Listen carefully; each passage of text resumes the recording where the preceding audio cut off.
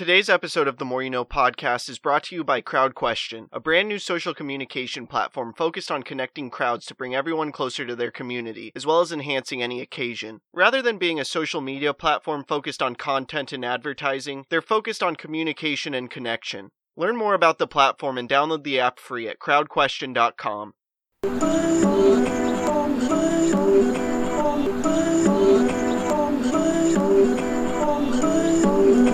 I'm just trying to make it all make sense. The More You Know Podcast.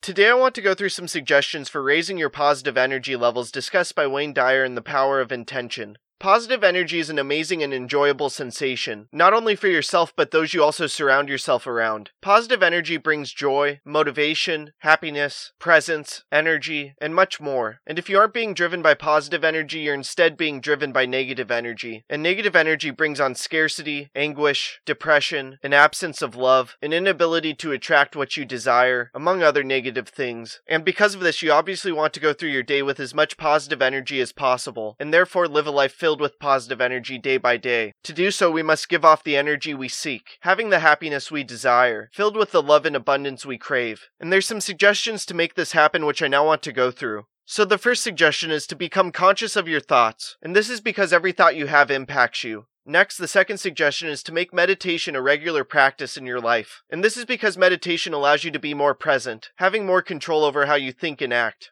After that, third is be conscious of what you consume. What you consume can chemically have a negative impact on you, hindering how you feel and think. Then fourth is become conscious of the energy level of the music you listen to. Music gives off vibrations, and you want to avoid music that gives off negative vibrations. From there, fifth is become aware of the energy levels of your home environment. Next, number 6 is become conscious of the energy levels of your acquaintances, friends, and extended family, and then be willing to cut off the relationships that provide negative energy. After that, 7th is to monitor your activities and where they take place, and this is so you can avoid negative environments. And finally, the 8th suggestion is to extend acts of kindness, asking for nothing in return. No matter who you are, you live with positive or negative energy. Positive energy lifts you up and not only benefits you, but those you also surround yourself around. And on the other hand, with negative energy, it hinders your life. Because of this, you obviously want to live with as much positive energy as possible. And carrying out the suggestions I just went through will help with this. By doing so, you'll allow positive energy to work with and through you, along with removing the barriers of negative energy. Doing so will obviously provide your life immense value, and assist with making a tremendous impact in this world and crafting a life of significance.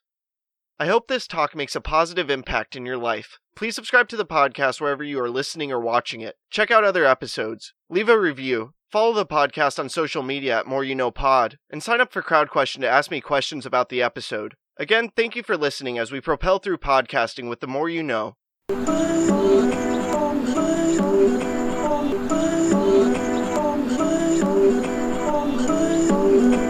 I'm just trying to make it all make sense. The More You Know Podcast.